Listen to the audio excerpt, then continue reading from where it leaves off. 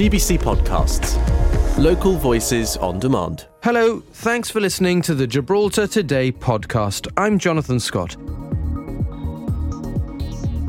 More on our top story. Former government minister Ernest Britto has died. He was aged 79.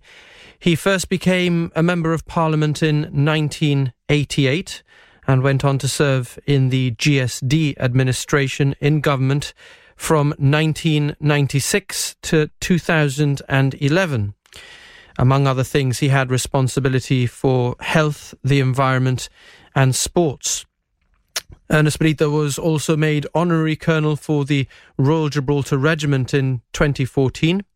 The leader of the opposition said Mr. Britto was a leading figure in the GSD and gave a life of service to Gibraltar.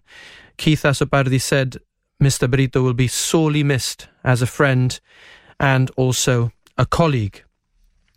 Meanwhile, former Chief Minister Sir Peter Caruana told GBC that Mr. Britto was one of the most loyal ministers and one of the most loyal friends to him.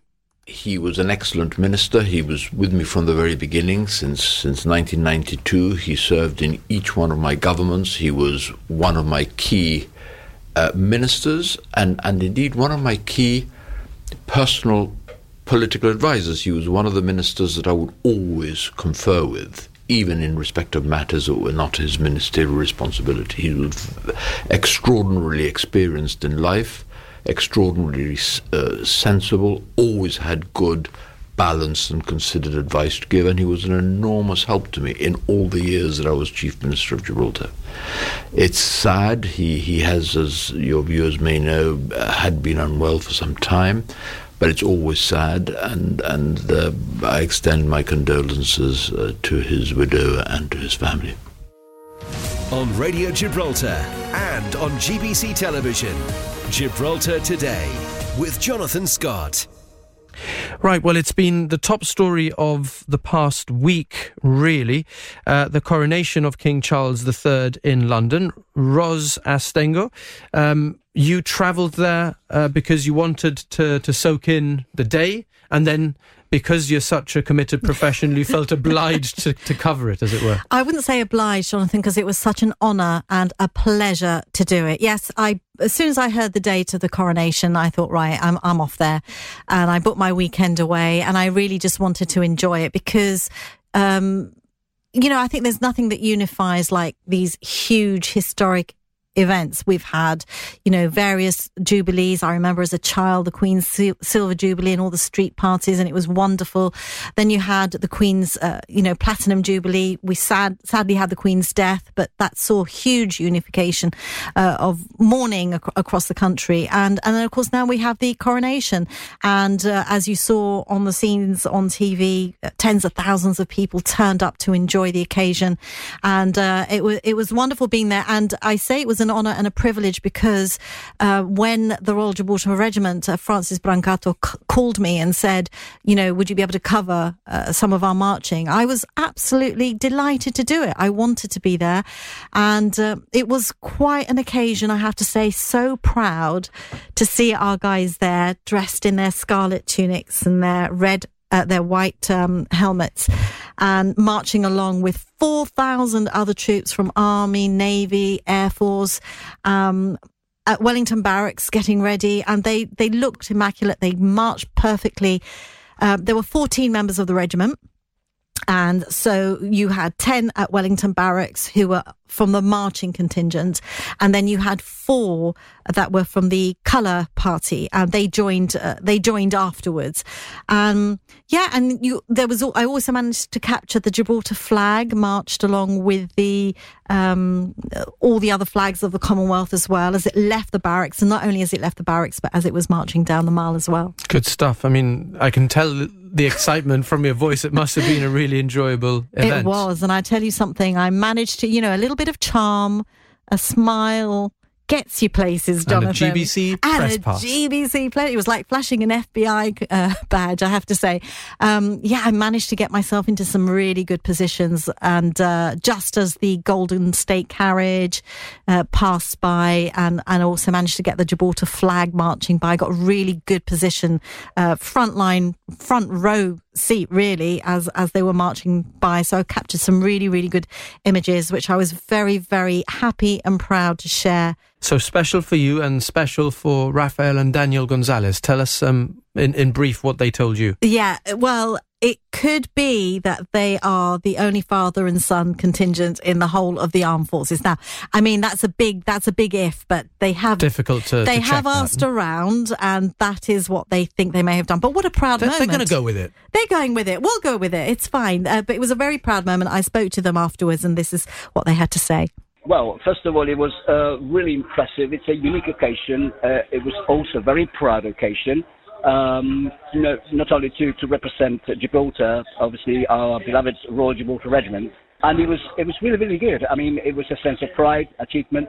We worked very hard, but everything was worth it, every second of it. So we did do a lot of rehearsals based at Sandhurst, and the bottom line is that it was a very proud occasion for us all. My son is the CQMS of B Company. He's a colour sergeant, and I latched on to the opportunity to do this, yeah.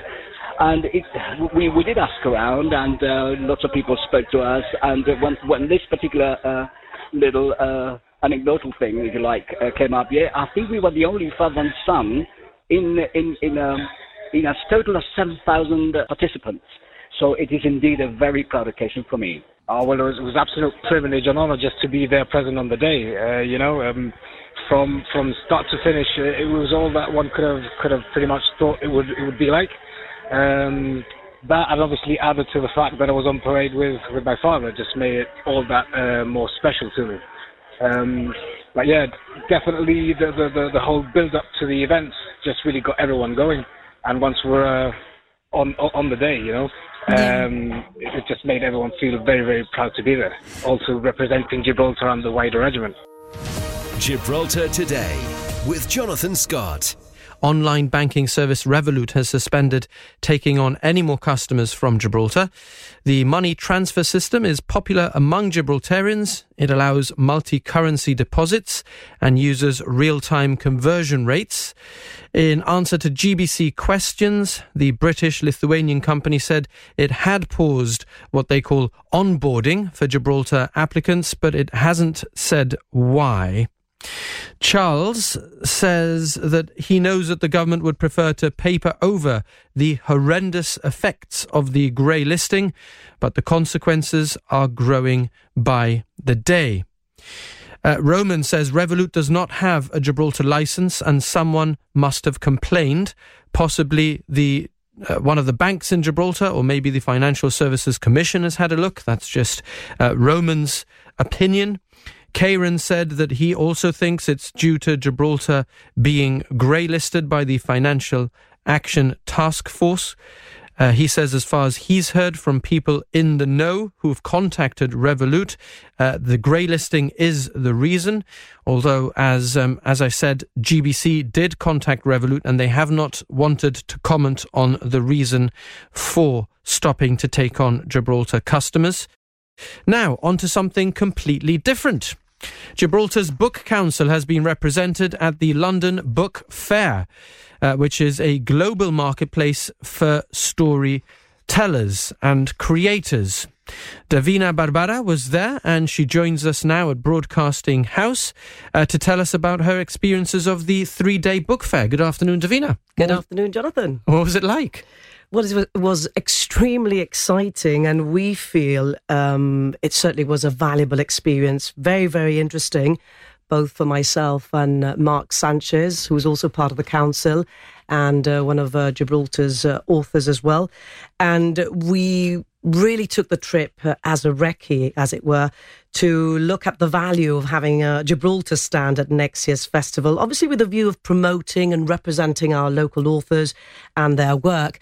And just for you to get a feel of the place, because it really was a jam-packed 3-day event. It was held at the Olympia Exhibition Centre in Kensington. I don't know whether you know the place. Cool so venue. It was massive, with lots of extensions to it, and it saw hundreds of professionals basically come together for this event. And, you know, you had publishers, you had countries represented, you had the smaller organisations, and it was an opportunity to network, to meet, to explore new opportunities, to consider the challenges facing the book industry as well. And certainly a place where I think Gibraltar should be represented next year. We need to look at how we'd go about it, but certainly representation there would make us known, would make us stand out. I think it would promote us as a writing community and as a territory that values, you know, its language, its identity, as well as its writers, poets, and other individuals engaged in literary self-expression. And certainly from that initial contact that we've made, there was a lot of interest. Thanks for listening to those highlights from Gibraltar Today. I'm Kelly M. Borge, the show's producer. We're live on Radio Gibraltar Monday to Friday from 1 to 2, getting behind the headlines. And you can catch up here whenever you like. Until next time, have a good one. GBC Podcasts. Local voices on demand.